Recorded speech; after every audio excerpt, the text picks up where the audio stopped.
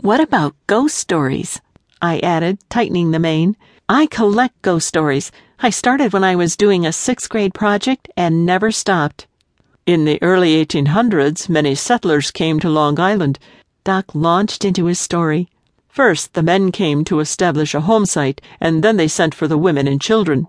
Usually, the ships avoided coming to Long Island between August and November because of the hurricane season. But this one particular ship was delayed in Jamaica and arrived off the coast just in time for a tropical storm. According to the records kept by the church in Bay Shore that cared for the survivors, it wasn't a full-blown hurricane, but a bad storm with a full gale. Doc had our full attention now as we imagined the wooden sailing ship tossed in a sea turned treacherous by tropical winds. Her name was the Hebrides, and her cargo was 24 women and 16 children, with a crew of 8. The good fortune of the 12 survivors was that the boat broke up on a sandbar, similar to the one we're passing right now. See it over there? The strip of light green water over there? The story goes that the women lashed their small children to themselves with their shawls before they jumped overboard to swim ashore. This action proved to be fatal for some of the children. They couldn't struggle to the surface to breathe, and most of the mothers were not swimmers anyway. They were at the mercy of the waves.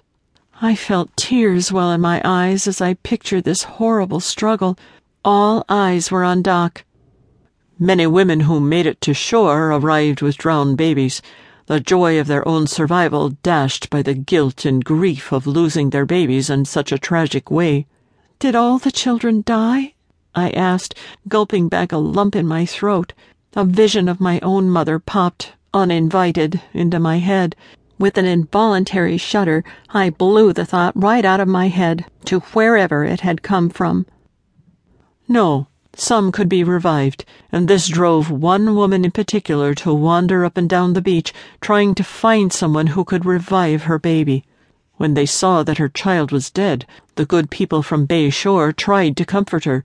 She was suffering from exposure and had a serious wound on her arm, but no one could calm her, nor did they have the time to stop their rescue work for her. She wandered the beach, her baby clutched to her, until she collapsed and died herself. Her grave is in the old cemetery in Bay Shore. How terrible, murmured Jay. Ty had taken over the tiller. I wiped a tear as Doc continued. Soon after, people claimed to see her frantically walking the beach on stormy nights.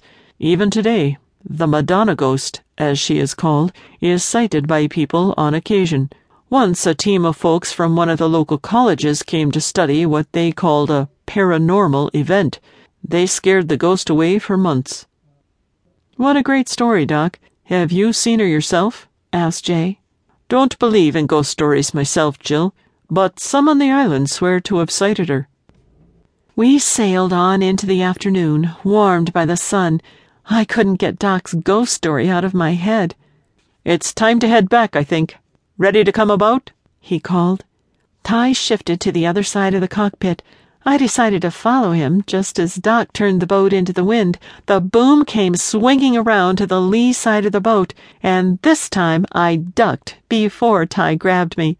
My hat went flying as I watched it bob away on the waves. I muttered, "I'll get the hang of this yet."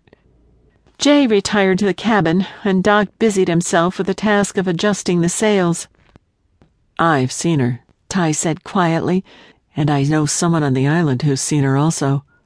At first I thought, who? Seen who? As the light dawned, I looked up at him, feeling a thrill of excitement. "You're kidding. This is a joke, right?" I could see by his face that it wasn't a joke. "No joke. But if you don't believe me, we'll just skip it, okay? I don't talk about it with Doc. He thinks it's crazy stuff." Could I see the ghost? I felt silly asking, but when I looked up at Ty again, the thrill of excitement quivered once more. "Tomorrow night." He looked at me with a gleam of excitement in his eyes. "The next couple of nights might be the time to watch for her. There's no moon." Tomorrow night, then. I felt a chill as a cottony cloud passed in front of the sun. The sky brightened as it had dimmed. Our plans to find the Madonna ghost tomorrow night gave me a sense of closeness with Ty.